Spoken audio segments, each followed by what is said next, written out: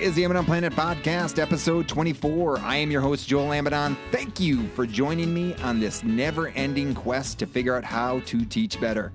Today on the podcast, we are talking with Sam Gilbert, a teacher educator, doctoral student at the University of Mississippi School of Education, and former guest of the Amidon Planet Podcast, and now a current guest.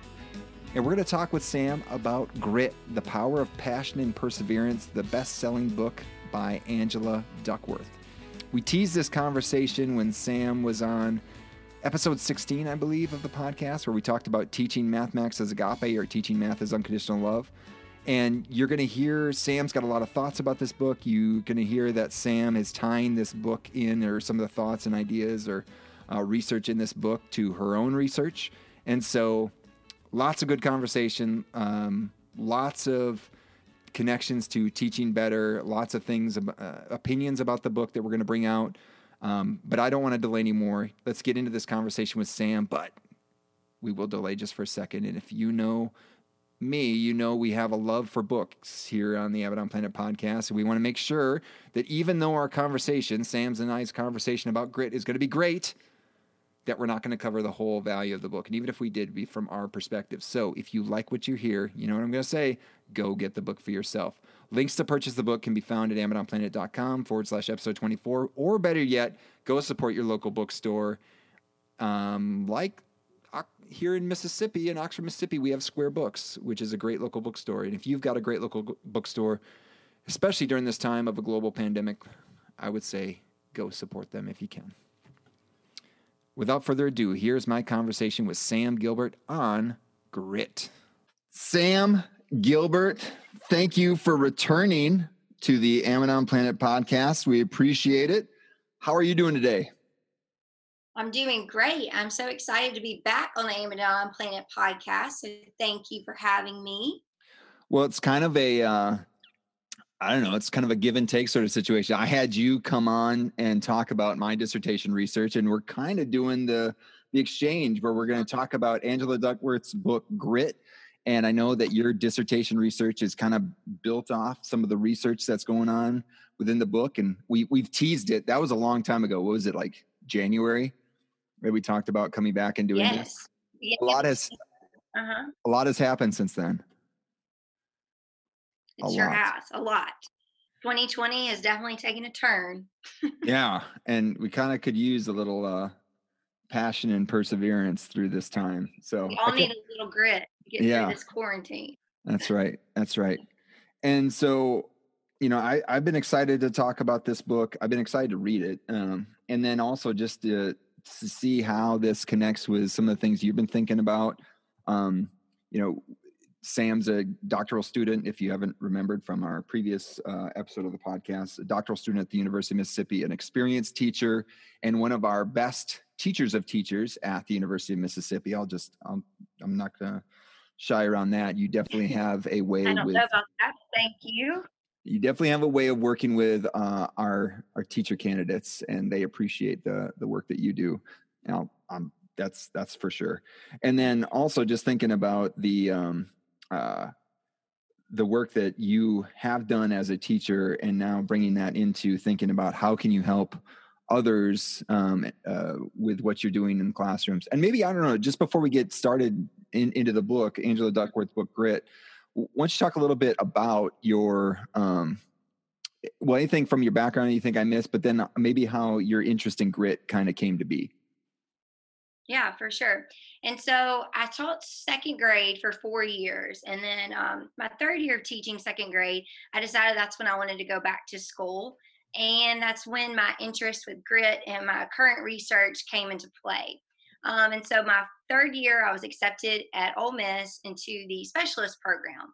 And so I started taking night classes during that year. But then when it came to my fourth year of teaching, that's when I was persuaded and talked into maybe I should just go all the way and try to get into the doctorate program. And so that's when I decided to apply for the doc program. And I actually started doing some research in my classroom once I got that acceptance and knew that that's where I was going to be headed. And so my last year of teaching, I worked with Dr. Jim Payne. The legend, Dr. Jim Payne. He is definitely a legend, and I will forever be thankful for his influence on me and my students that year, and even just all of his advice throughout this time knowing him. But he would come to my classroom, and we would basically just teach my students how to solve the Rubik's Cube. And it started off with a 10 to 15-minute whole group learning session where Dr. Payne would present a quick PowerPoint or a video and just explain the purpose of the Rubik's Cube and go through the steps. And then after he would do his 15-minute session, we would then let students practice it on their own or in groups or in small groups. And then he would even stay throughout the day and pull students individually to help them with a more differentiated instruction as to what that student particularly needed. And so that's kind of how my interest with grit got started, because we were seeing that by teaching students how to solve this Rubik's Cube, we were teaching them how to persevere and how to have a passion for a long-term goal. Because with the cube, you are definitely going to experience more failures than you are success. And it takes a lot of perseverance. And they find that passion to keep going and to keep pushing forward so that they can achieve each step and then potentially have mastery of the whole cube. And so that's when it all got started. And ever since then, I've just continued that research, and I've gotten a little bit deeper with grit, and I've, included some growth mindset. And now I've looked at some brain development and what that looks like for lower elementary students. And so 3 years later, we're still working with the Rubik's Cube in second grade classrooms. However, the COVID situation put this semester's cube instruction to a halt. But, I was able to start in August, I guess, and then I finished up before spring break. And so the students were off to a great start, and they were developing and solving the cube. And there are some who had already mastered the whole cube. So I hate that I didn't get to finish out this year with them, but I did have great success with the time that I was able to visit.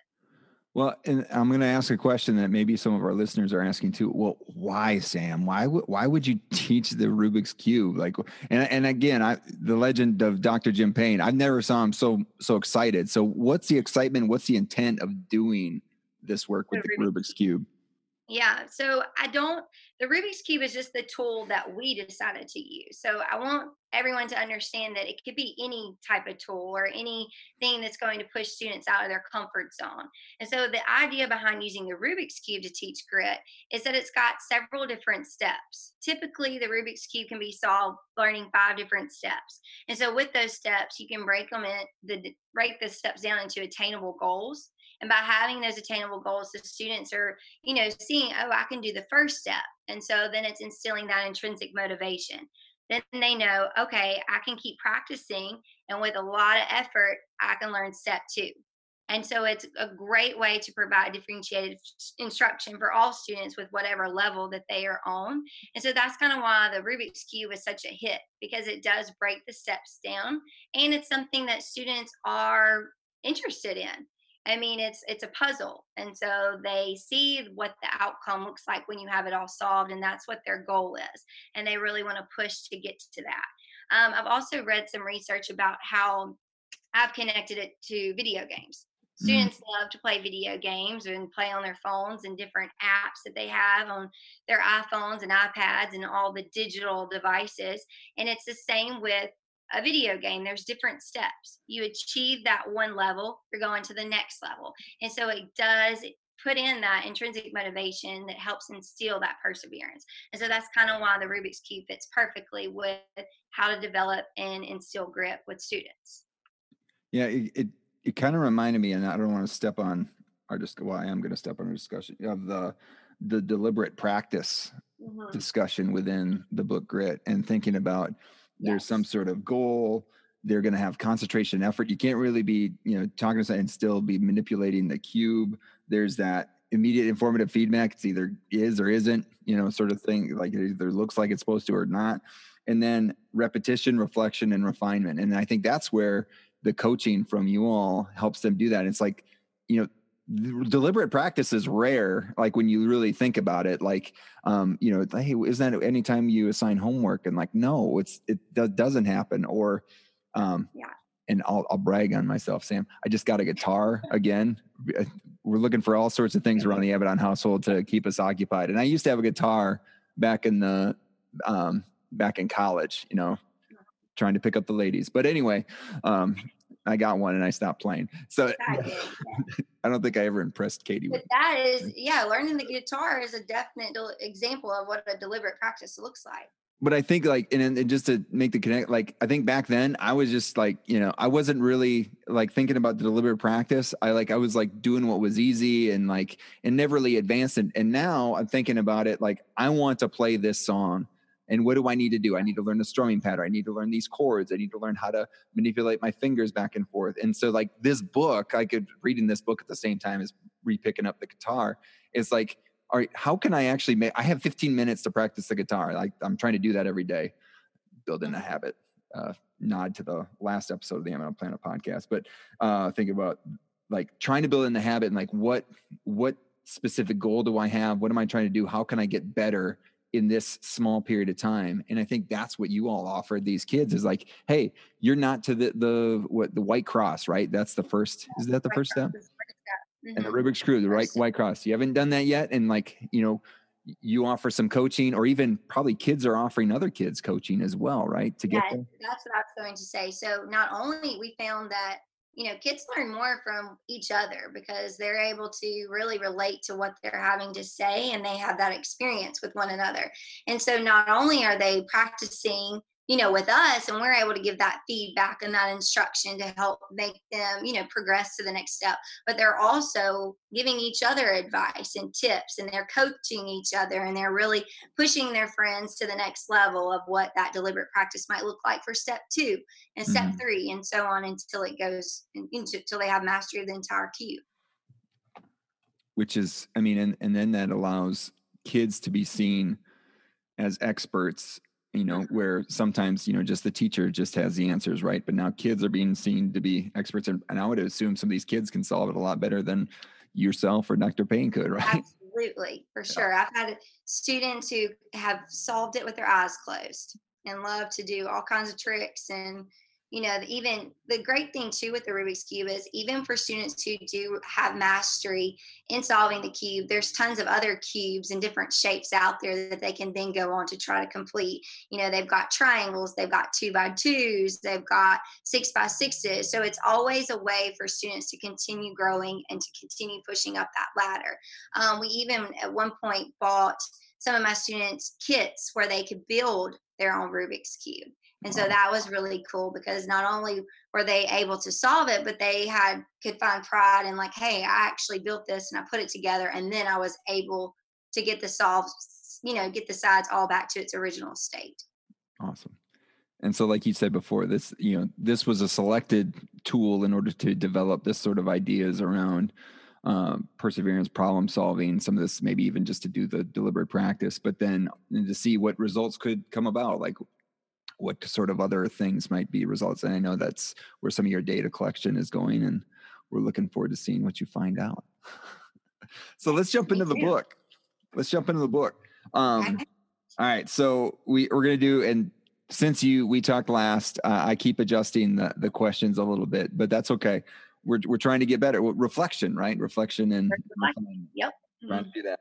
So high five. We're still going to do our high five. What's our top learnings? I've got like 9 listed, but anyway, let's see if we can get 5. I had a ton. So I clearly have reflected on this book a lot. It's in every paper that I've written in the past year. So the majority of it is highlighted, and I've got lots of Post-its. Yeah. Lots of Post-its. So it was very hard for me to just kind of narrow down to just a few learnings. So what I did was I kind of looked through all of the main things that I have highlighted, and I clumped those into categories. And so I kind of just made one big word, and then some of the quotes that she said throughout it that really kind of stick to that category that I clumped together. That makes sense. It's like you're doing qualitative analysis. It's like we're just doing a coding class. This is great, Sam. Finished my qual class, so I guess it paid off. There you go. So the first category, or like clumping, whatever we want to say, that I got was potential. And so Duckworth talks a lot about our potential and how, our potential is one thing, but what we do with that potential is another, and how we advance with that. And she, mentions that being in this complacent state is very easy for everyone to do. I mean, complacency is, you get used to the norm and you not using that deliberate practice. But once you get outside of that and you can really see your potential and that it's not surface level, that you can really dig deep and you've got more potential than you think, I think that that is really something that stands out. And how if we want to do something really well, we do have to overextend ourselves and we do have to really reach and dig deep for the potential that we could potentially have. And so that's one thing that sticks out to me in this entire book is just learning your potential and seeing what you can do. And I think when I apply that to my teaching, that is something that I want to do with my students at the college level and the elementary level is for them to really see the potential that they have when they dig deep and they keep pushing forward.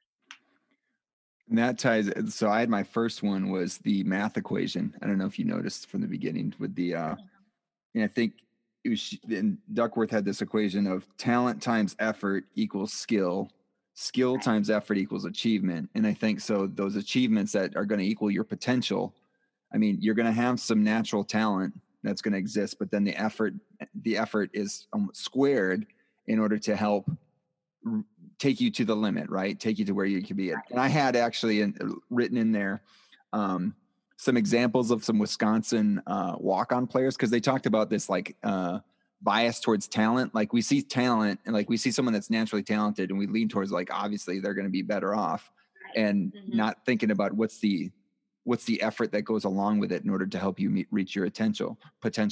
Mm-hmm. And so there's a couple examples of folks. JJ Watt was a walk-on at Wisconsin. So was Jim Leonard. He's now the defensive coordinator at Wisconsin. And there's another guy, Chris Borland. He was not a walk-on. He's from Ohio. He was completely ignored by Ohio State and came to Wisconsin. These are, if you're a Wisconsin Badger fan, these are like legendary defensive guys. Jim Leonard, short guy, like maybe 6 feet tall, but he played safety. And one year as a walk-on, he eventually got his scholarship, but then he became one of the leaders in interceptions, like his senior year. Yeah. And then had a 10-year career in the NFL. I think maybe even 12. Like unbelievable. Like as a walk-on at the University of Wisconsin. And then you think about Chris Borland, this like short, but fire plug from Ohio State, became like the leading tackler, was like, as a freshman, they just kept putting him into things. They had him kick field goals. They had him do all sorts of things. He was just like this great athlete, kind of like a Tim Tebow-ish kind of thing when he was first at Florida, that became a starting linebacker and for San Francisco 49ers when Patrick Willis, a Ole Miss alum, was injured. He filled in and became a great linebacker for them. Retired early to take care of his brain, which is interesting. If you want to look up Chris Borland, he's an interesting guy. But then JJ Watt was got a full ride for a college in Michigan. I want to say it was Central Michigan, maybe. But then he's like, I want to play at Wisconsin. Walked on at Wisconsin and became one of the greatest defensive players we ever had, and now has been defensive player of the year in the NFL. All those guys, like, they had some talent, obviously. Like, you don't play D1s without talent, but the effort, it seems like that compounding effort, it just made me think of them, like of their abilities to go beyond what their expectations were. And so that idea of how do we, that yes, talent is important, but that effort is squared, which makes it more powerful than the talent we can overcome, right? And effort is actually my second category of my top learning from Duckworth. Wow. You can't even plan that. I mean, like, wow, it's like we're just, showing signs to each other. It's great. All right. Effort. Tell me about effort.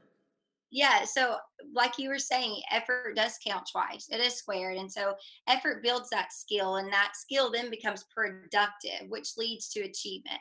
And so I think even she quotes Woody Allen saying that, 80% of success in life is showing up, but then you got to put in that effort to really get to where your potential could be. And so she also talks about how we all face limits, not just in talent, but in opportunity. So that kind of goes off of what you're saying with these guys. If they would have just, only focused on just their talent and not have put any extra effort in, they wouldn't be where they are today. And so, as educators, like, I think that is our job, is to show that the effort is what counts. Like, great, we've all got some talents, but if you put it with your effort, it's unstoppable of what you could do and where your potential could lead if you just keep pushing with that effort. Yeah. And like, how do we as teachers, in teaching, and again, I think of teaching broadly and even in my own kids right now, especially now with all the time we're spending around each other, like showing that their effort has proven some fruits, right? That yes, you have this ability, you can do this sort of thing, but how can you take it to the next level, right? With the effort that you have, how can you reach your potential or achievement, as she would put it? Exactly. Keeping that endurance. Yeah. Yeah. And that's why, I mean, it keeps me thinking, and I'm just curious what you think, like having standards-based grading, or have something where I can tie what people are showing to an objective or a goal or whatever it is, to say like, hey, what you've been doing here, the work you've been doing, you've made movement on this thing, right? Whether it is a goal, whether it's the cube, or playing a song on the guitar, or something where you hold something up and saying, here's where you were, here's where you are now. Look at what your effort. Progress, right? Yeah, progress. And it's not just you're not just showing up and just things magically happen, but there's things that you have done to help. And I think that's us as teachers, is being able to, one, recognize, point out, and coach them like, hey, this plan that we have for your development is working, like, and it's because of your effort, and just showing even the smallest little steps forward are still steps forward. I agree. And I do think it comes a lot to showing and explaining that to students wherever they're, whatever it's trying to be, if it's standards based or the cube or whatever you're trying to get them to get to that goal, show them that. Because I think too, like, especially when we think about media and movies and different things that students are exposed to, they don't see that dip where the main character is really struggling for weeks on weeks. It just might look like, oh, the main character struggles for 5 seconds and then all of a sudden they've reached their goal. Right. But actually showing them, hey, this effort takes a long time. It's not just effort that you give for one day, it's a consistent effort. And keeping that endurance is very rare.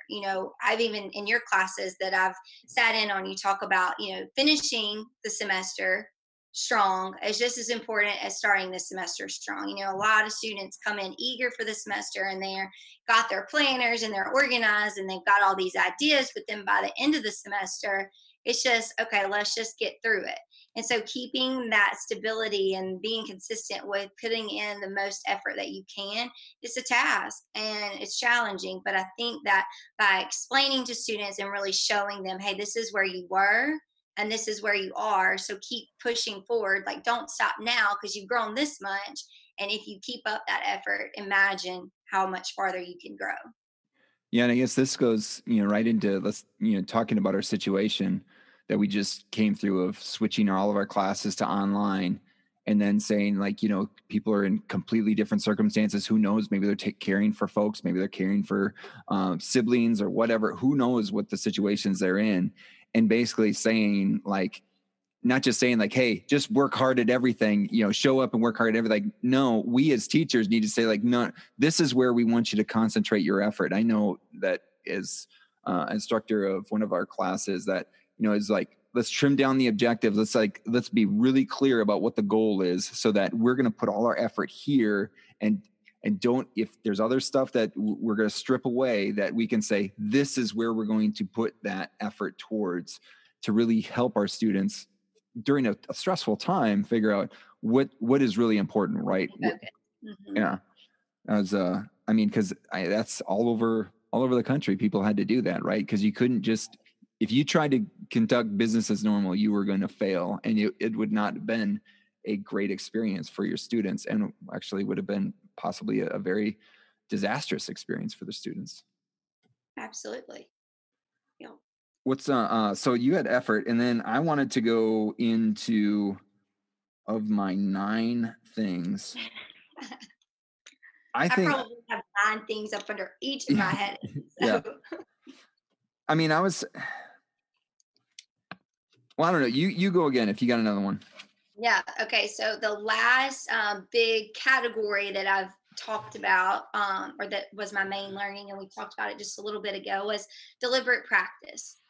Mm. And so, like we said earlier, it's a difference in just making time and having versus that quality time. You're really zoned in on a particular task that you might find challenging, and you've really identified the steps that you need to overcome that challenge. And that's what you're doing during that deliberate practice. And so that's what we use the Rubik's Cube for. The students know where they are, they know that it takes effort. They've got to put in that perseverance and see, like, this is the 15 minutes that I have. I need to work on step one, which is the white cross. And these are the steps that I need to do to get to mastery of step one. And so I think that that quality time is really important, and that if they have a purpose during that, deliberate practice, that purpose becomes a powerful motivator for students. A lot Mhm. of times students do things in school just to be doing it because the teacher says so, or because we have to, and there's no purpose connected to it. But then when you give them a task that is challenging, but yet they understand that there's a purpose to it, then that's a motivator in itself. And they want to be able to get to that purpose, and they want to be able to have mastery of that skill, whatever it may be that they're working on. And I know that deliberate practice has been studied a lot with athletes and musicians and chess players, and how they're not just going in to practice. If they're a baseball player and they've already are wonderful at bunting, they're not going to just go in and continue to practice bunting. They're going to go to whatever the next thing is that they need to really zone in on. And so I think that that goes hand in hand with school. We should be focusing in on things that they need to get to the next step, and not just, oh, we did this yesterday, so let's just, reiterate it again today. It is that reflection process of how can we make it better, and what can we use during this deliberate practice to get to that point of making it better. Yeah, and having that focus in on something. I like that part in the book. I think she was talking to like a running expert or something like that. So as she kept going, it talks about grit paragons. And so when got into the practices, so it starts with interest, then it gets into practice. And so that talk about deliberate practice, and the running expert asked her, like, you run, yeah. And she's like, well, what are you working on? Like, what are Hmm. you trying to do to get better? Like, are you trying to improve a time? Are you trying to work on your stride? Are you, like thinking about all the different ways that a runner could improve? Because if without that goal, you're just going through the motions. It's not deliberate practice. There's nothing really deliberate about it. I'm going to go for a run. And so like my son right now is amazing. He's been doing these like 1 mile runs. He's trying to get faster and faster every single time. And so, okay, so now he's probably going to work on his stride. He's probably going to work on conserving his, because he's grown a lot, so he's all elbows and knees all over the place. And so maybe trying to work on his stride a little bit, make it more in line. And so things like that, having some sort of stretch goal where I'm working specifically on something that I can concentrate and put my effort towards that. I'm going through all the things about the deliberate press. So stretch goal, full concentration effort, immediate and informative feedback. So like, for example, that running, hey, if the time is not good, it's worse than before. Okay, that was probably not the best thing to do. Or if it Right. is better, I did well. Repetition and reflection and refinement, and keep working towards it. And so like that, when I think about practice, and practice has uh, I I think I thought about my math homework as practice. Like, Mhm. and I got that from just trying to think like, okay, kids are used to practice. Let's think about, like, let's use this word practice. But I really never had and I talked about what a quality practice is. I think this gets even more at it. Like, well, there's lots of science behind this one, but this idea of like, what is quality practice? And that puts pressure on the teacher. Like, Oh, absolutely. what are Yeah. we really trying to work on? Is this just, if this is just busy work, it's not going to, this is Not not deliberate deliberate practice. practice. Exactly. Which is a big question to constantly ask yourself. And I have that written down in my notes later. But, when you give students something, is this meaningful, or is this just to mark it off your checklist and say, hey, we did it because it was the norm? That's what we were supposed to do. That's right. And that goes back to, my own reflection is, what did I just strip away from my class? Why did I strip it away? And does it need to come back? We need to come back when we're face to face. Right. Right. Or if it does come back, how can it be refined so that it is more in the shape of deliberate practice, right? Towards this goal of becoming a teacher or whatever we're trying to do. Absolutely. So I love, yeah, deliberate practice is something I'm thinking about, and that you'll hear more. I'm gonna talk more about deliberate practice later. The And one, with deliberate practice, I don't, the next book I have up to read is The Peak by Anders ooh, Ericsson. Yeah, and yeah, his the whole book I think is around deliberate practice and what that looks like and how to really purposely work towards a goal while being pushed beyond that expected limit by using that repetition and reflection. I also liked how I don't know if you remember in the book when Duckworth was talking about the hard thing rule that she oh yeah, makes yeah, others do. And I think that's a great way to kind of think about what a deliberate practice would look like. And, she makes them stick to whatever they decide the hard thing rule might be for the year, whether it's they want to learn to play the violin or play the guitar like you got right, to stick with it for 1 year and really have that deliberate practice and see how your effort can lead to growth. yeah. Everyone has to have a hard thing. Mm-hmm. Everyone has to have a hard thing. You can quit, but only after a certain amount of time. Like it's got to, like if it's can't be after a bad practice, man, I'm just done with this. No, you got to stick with it. Like I'm going to do it for a certain amount of time. If it's a season or whatever it is, if it's through the pain of the piano lessons or whatever, Right. but then Mm-hmm. everyone has to, but then you get to choose it. You get to Yeah. choose it. So no matter what the hard thing I is, you choose it. Yeah. And that just seems like and she kind of built that off of it there's some of the research that she's done, but then also looking at some research that was on what are universities, high universities that see folks sticking with and graduating. Like if you had activities that you stuck with for 2 years and progressed, then there was a higher probability of them finishing out the university. And so having that stick-to-itiveness, that through something and actually advancing in whatever that thing you've chosen, that says something about you, right? Right. Absolutely. Um, Another thing that I was wondering what you had your thoughts on was, Mhm. because I think it was the purpose. It was on the purpose chapter. Was the whole idea about a job, a career, and a calling. And so you talked about there's a analogy about a bricklayer, and so what is the bricklayer saying? And one bricklayer is saying, like, I'm building a wall, and then the person that's the job. The job is I'm building a wall. Right. The career person says, hey, I'm building a church, and the calling person says, I'm building a house of God. And like that purpose behind what they're doing, right? Right. And seeing like how do we attach purpose to what we're doing, and have some experience working with people from Chick-fil-A, and knowing that like what they're doing, they're not just, the job is to serve chicken, the career is to, own a restaurant or whatever, Mhm. serve food well, right? The calling is I'm creating environments for people to get a good food and have good conversation, right? Or something like that. Yeah. It's beyond that. Be a So like, welcoming place and provide that comfort just even for a drive-through split second. Yeah. right. Yeah. And that's like going into like, what are the teachers doing right now? Some are, working for the summers. They treat it like a job, a career. Like I'm seeing it where it could advance me to a certain point, or a calling as, we're reading books to try to get better, or resting so we can get better, so that once we hit the fall and whatever sort of situation we're at, we're at the best place possible to provide education to the students that we have in our classes. And so how do we, make sure that we're connecting the things that they're doing, like the deliberate practice that we put in front of them, with this thing about getting better, right? Getting better towards your calling, right? And really seeing that as something to strive for.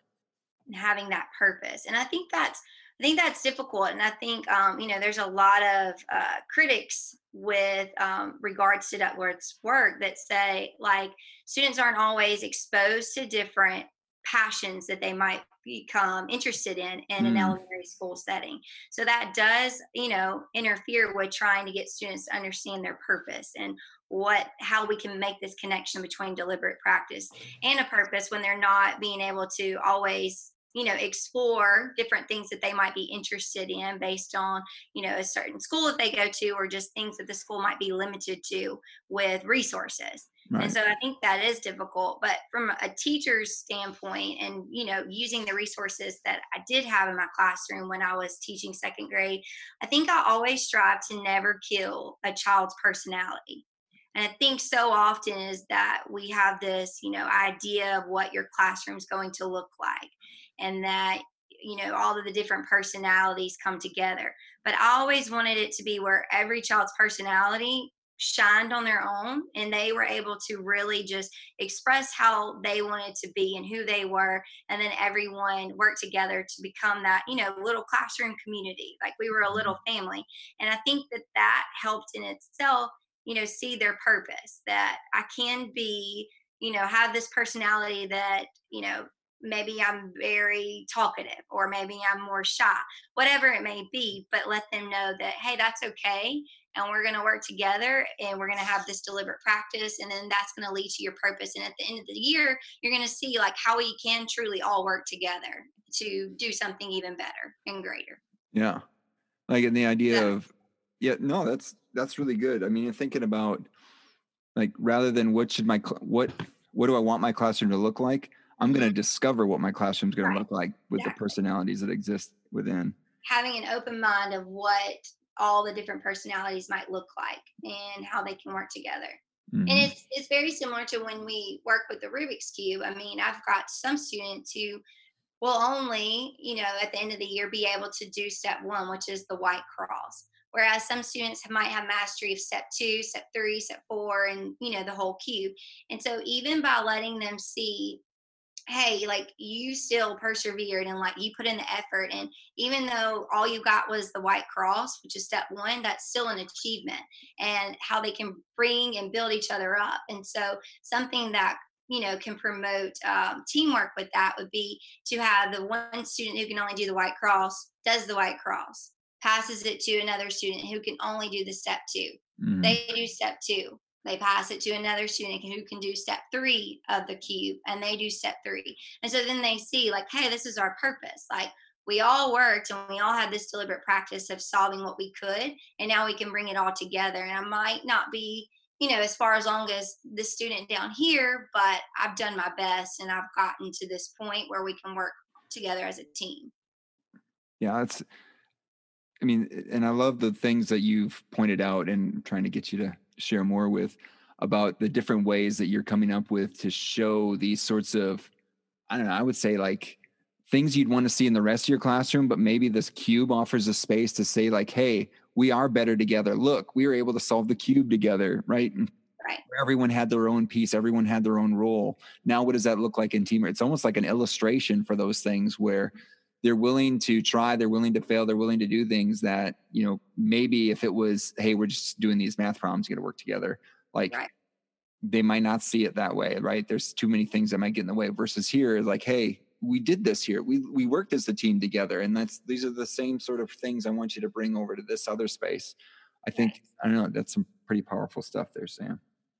Yeah, we just wanted to transfer to other life skills and even into their math and science and reading and whatever subjects that they're working on. These Mhm. skills, learning the cube and this deliberate practice and understanding your purpose, can be transferred into other aspects of life. Yeah, and having that, I like the way that she defined purpose was to Yeah. contribute to well-being of others.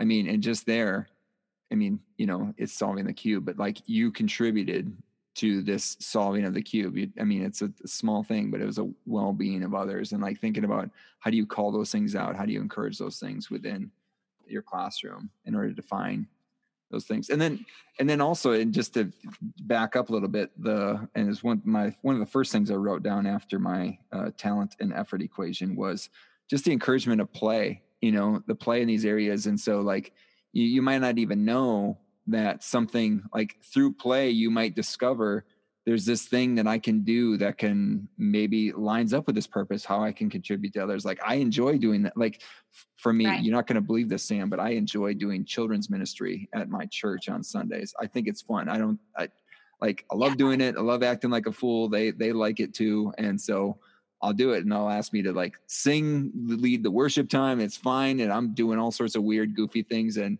the kids love it. But it's like, I know that I'm just playing around. It's an interest thing. And like, it's something that I can fill a role. And, but maybe that allows some kids to enjoy coming to that part of the church for more than others. Right.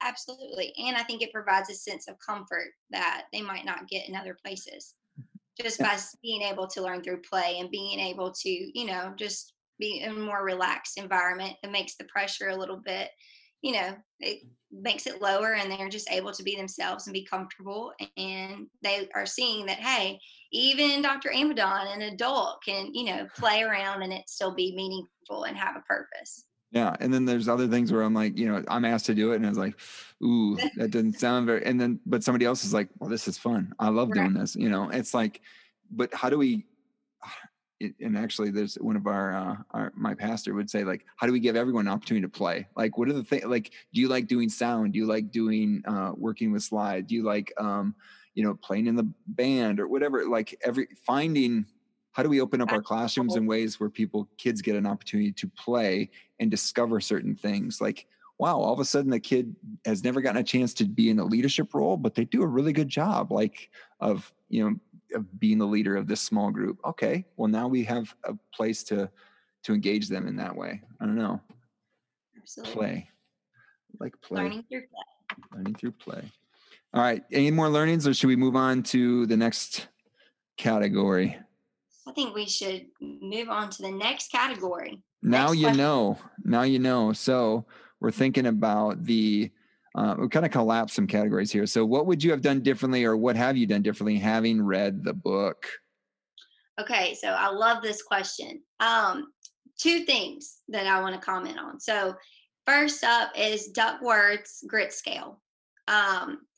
I have taken her grit scale. Mm-hmm. I think that it's great. I think it's a great testing measure. However, it is not necessarily the best measure for lower elementary students, which is who I work with. Mm-hmm. And so the wording, even, just different vocabulary terms that she uses in that scale is not necessarily on the same vocabulary level as lower elementary students, or even at times high school students, I feel like could maybe have a misconception about that term and answer the scale differently, which would then alter their results, which would then, conflict with her findings. So that's one thing that has stuck out to me, is because I want to use that scale, and it's just not going to work with the same terms that second graders would use. The next thing is, so in her book, and even in all of the articles that I've read by Duckworth, she talks all about her findings and all of her studies and what she's done. And, several of them, relate to how she's teaching deliberate practice. Or there's one article where she even turned up with Carol Dweck, and they talked about teaching a growth mindset with grit. Yep. And so with all of these studies, she basically is just kind of telling different lessons, or giving like self-guided lessons with illustrations and different stories to mainly high school students. There's not many lower elementary students involved in her studies. But with all of this, it's just about telling. There's no how. So she's telling them about what a deliberate purpose looks like, or she's telling them about what a growth mindset looks like, but they're not actually being able to be exposed to what that is and how to make that happen. And so something that I always do with when I'm teaching with the college students, and teaching how to plan a lesson plan and how to make it meaningful, I always tell my students, like, it's very easy to tell. Like, it's super easy for me to get in front of a classroom and tell students what I expect, but to actually show them how, and I mean, you can ask all the juniors and seniors that I've taught, like, I'm always saying, well, how are you going to do that?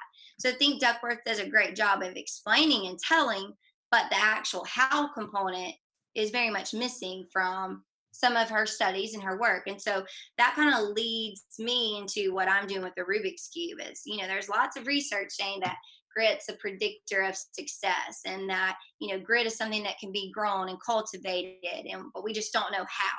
And so I kind of want to figure out the how. And that's what the Rubik's Cube, that's where it's coming into play. How can that push students out of their comfort zone, give them that deliberate practice, boost their confidence, and, just let them see like this is what can be achieved with that potential and with pushing for your effort. And so that's kind of one thing that I would do differently when I look at her book, is it's just a lot of telling instead of actually showing what that might actually look like, or how could we actually grow grit and grow that concept with our students. Yeah, she kind of would, in the final chapters, she answers some questions and she talks about parenting and stuff like that. And she's like, I don't have studies for this, but based off of what I know, this is kind of my best guess towards stuff. Because it's like, yeah, my kid's grown up. I don't have time to conduct the full scale, double blind, whatever study. Yeah. And for me, I guess it like the whole idea about deliberate practice, we already talked about that, but as habit. And so going into this idea of deliberate practice, how do we turn that into a habit? How do we make, and so that also means we could do less, but we could do more with less.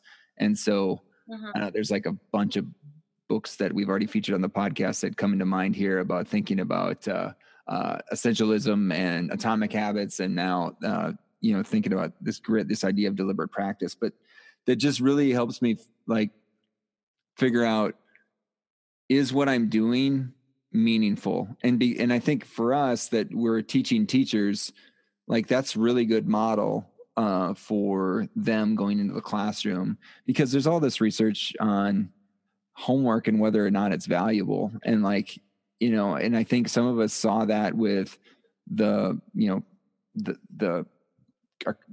current situation when all this work was going on. Like we could still have learning without necessarily assigning a bunch of busy work, right? Right. And so thinking about what would actually be deliberate practice, and be like, if you actually just did this small things, that would pay dividends. Absolutely. So I think that's what I would do. That's what I want to do. And that's what, in hindsight, like I wish, having this idea of like, what is a quality practice look like, specifically when I was teaching high school mathematics. That'd have been good. Hey, so new category that I finally got the name for. Let's get critical. You're too young to remember. Do you even know Olivia Newton-John? Let's get physical. Yes. Okay, good. Awesome. Very good. So let's get critical. All right. So like, bust out your guitar next podcast. That's right. Yeah, oh my gosh. Yeah. You got to have a goal, right? Oh my goodness. That would not be good. All right.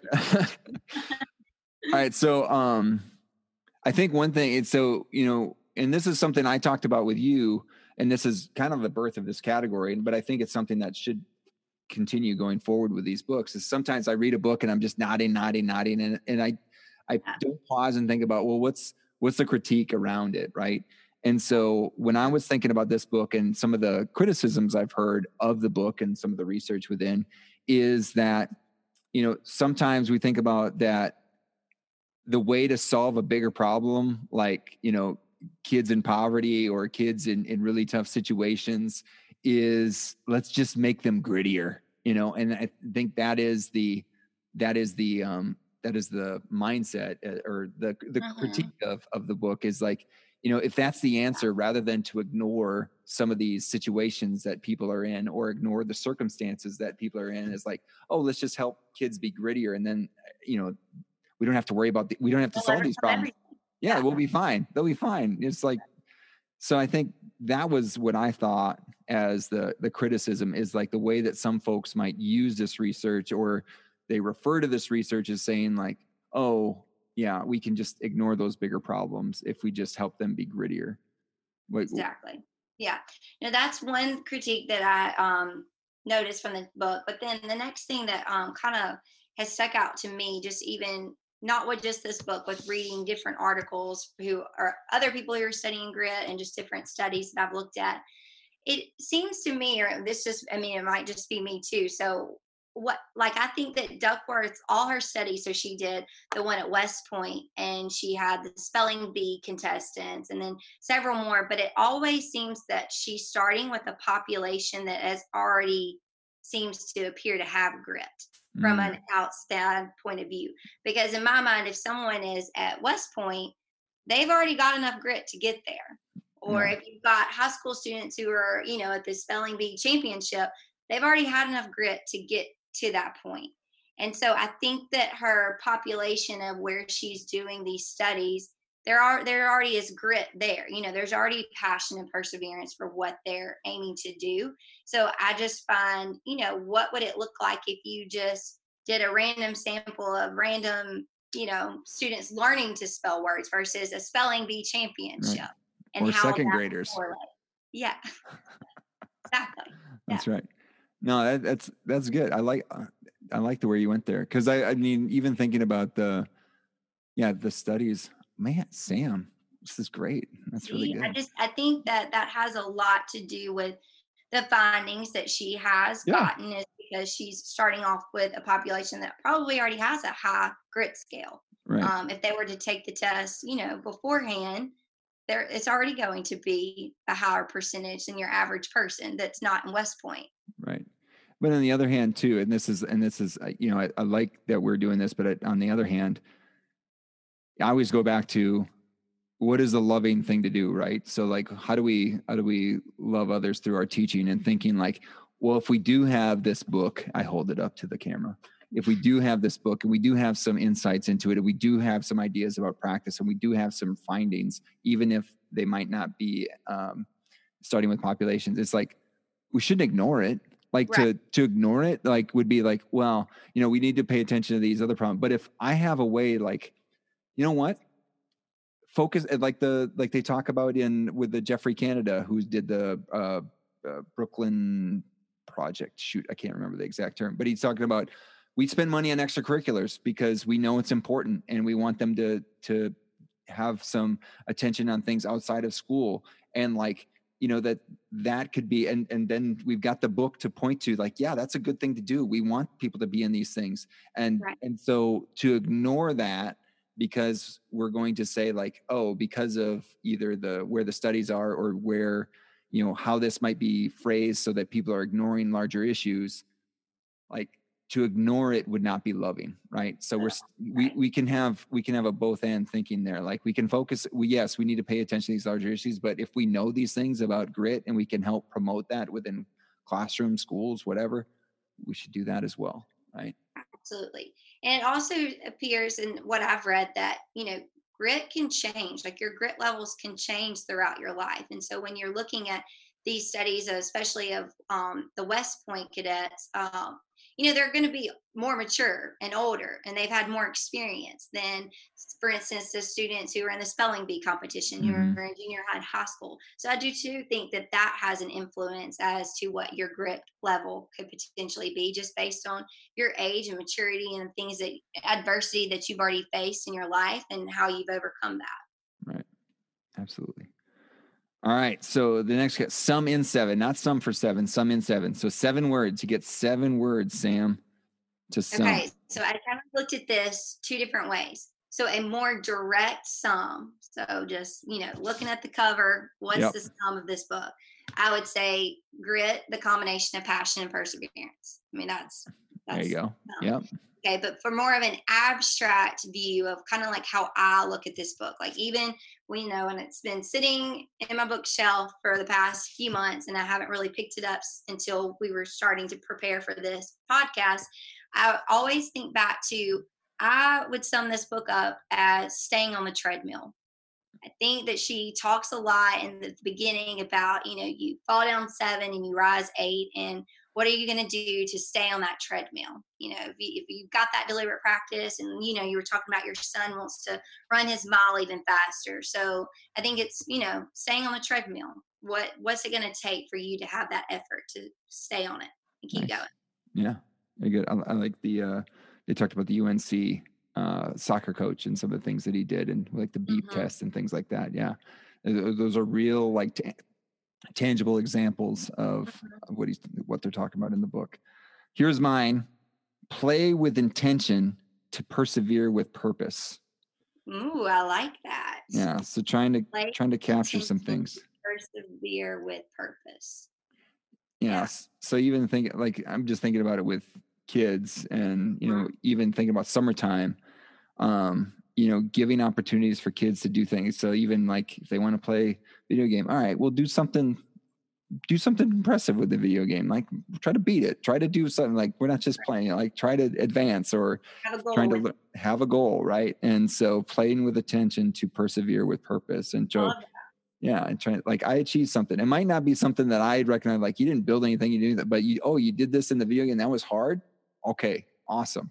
Right now, let's keep going on from there. And so, trying to encourage some things that are of a choosing of my kids or the choosing of the students. And so getting them to see like how, they can, do certain things in the classrooms that I not understand, but like to see how they can try some things and open up spaces for those experiments and to, again, playing with intention to persevere with purpose. So yeah, I like that. Playing with intention.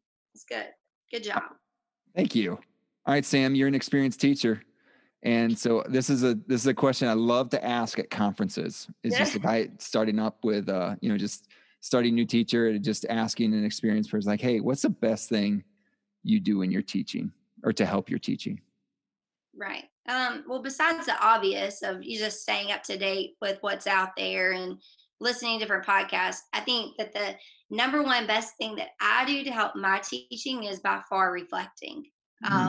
I'm a big reflector, and I think I'm constantly considering how I can improve my lessons and, what strategies could I have used to make something better and what can I do in the future to change this assignment to make it more meaningful. And so with reflection, and I've already mentioned this, two things that I constantly ask myself, and it took me a while to make the the connection, I guess, between going from teaching second graders to going to teach juniors and seniors in college. And then when I, reflected a lot after my first semester, I quickly realized there's not much difference. And, the same strategies that I used in second grade that I know that worked are the same strategies that I can use at a college level that could also work. And those two things that, I always point to when I'm thinking about what works is, I ask myself, how am I going to do it? I'm not just going to tell them. How am I actually going to show them why this is important and why it's meaningful when learning to become an educator? Mm-hmm. And so, whether that's breaking the steps down, I think that a lot of times teachers of whatever grade you teach, just assume that students already know what you're talking about. But it's really starting at the very bottom and then creating that foundation and then really getting to the how and the why that this is important. And then the second thing that I constantly ask myself with any lesson, any instruction is this busy work or is this meaningful? Should it be here or is this just wasting their time and my time with passing it out or assigning it? Yeah. And so reflecting, but then asking myself those two things, the how and is it meaningful? Nice. Very good. And I know just in the short amount of time I've seen you teach here at the University of Mississippi, I've seen lots of growth and again, lots of positive interactions between you and the teacher candidates here. And so knowing that it's a good place. It's a good place for them to be is in your classroom. So I appreciate it, Sam. Well, thank you. I appreciate that. And glad you talked about, yeah, well, I mean, and the fact that you talked about reflection, I'm thinking we're going to do a couple episodes in the near future on reflection and trying to establish some reflection points from my own past, but then talking to some people that we'll just say, I think it'll be fun to journey back with a few folks in from my past, and they're really good folks to talk to. So I'm excited to share that in the future, and we'll have more announcements on that coming up. Hopefully, nothing's secured yet, so we're stay tuned. I'm excited. Right. It's a cliffhanger. Well, Sam, thank you so much for the time. And yeah, appreciate. And maybe we'll have to talk once we're done with the dissertation research, huh? Yes, I would love to. Thank you for having me. I enjoyed it. All right. Thank you. As always. She's pretty good. Yeah. I've had lots of conversations with Sam about teaching and teaching better, and glad that you got to get a glimpse of what some of those conversations are, and hopefully you gain some value out of them as well. And just love that she had a chance to talk about this book because, again, she has lots of ideas. As you can hear, she had lots of ideas about it.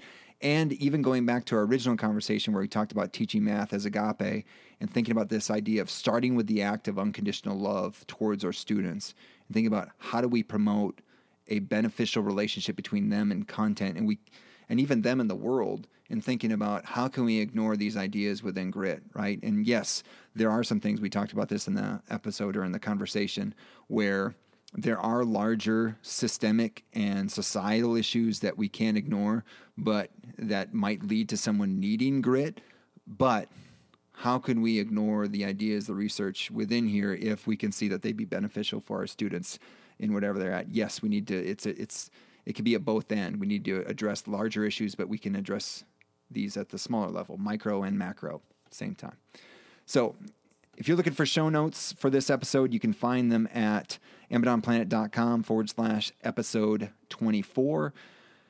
But anyway, that's about all we have for this episode. If you're looking for ways to support the podcast, you can subscribe, rate, and review. You can subscribe to the Amazon Planet download, which contains teaching resources and updates from Amazon Planet. You can follow at Amazon Planet on Instagram, Twitter, LinkedIn, or you can just like the Amazon Planet Facebook page, or you don't just have to do one of them. You could do all of them if you wanted to. You can also check out the Amazon Planet store or Amazon Planet bookshop. Links in the footer. Links can be found in the footer at AmazonPlanet.com. And all of your purchases at either of those two online locations will support the future production costs of the podcast. And we're grateful to anyone out there who has got a shirt, a mug, or has bought a book through the links. We really appreciate that. In conclusion, thank you for listening to this episode of the Amazon Planet podcast. Thanks to Sam for sharing her thoughts and expertise. Thanks to Angela Duckworth for writing Grit. Thanks to Matt Mifflin for the music in this episode. And finally, thank you to all of you out there who are seeking to teach better and be the good in the world by investing in the lives of others. This world is a better place because you have decided to use the gifts you have been given to serve others. Thank you for all that you do. Peace.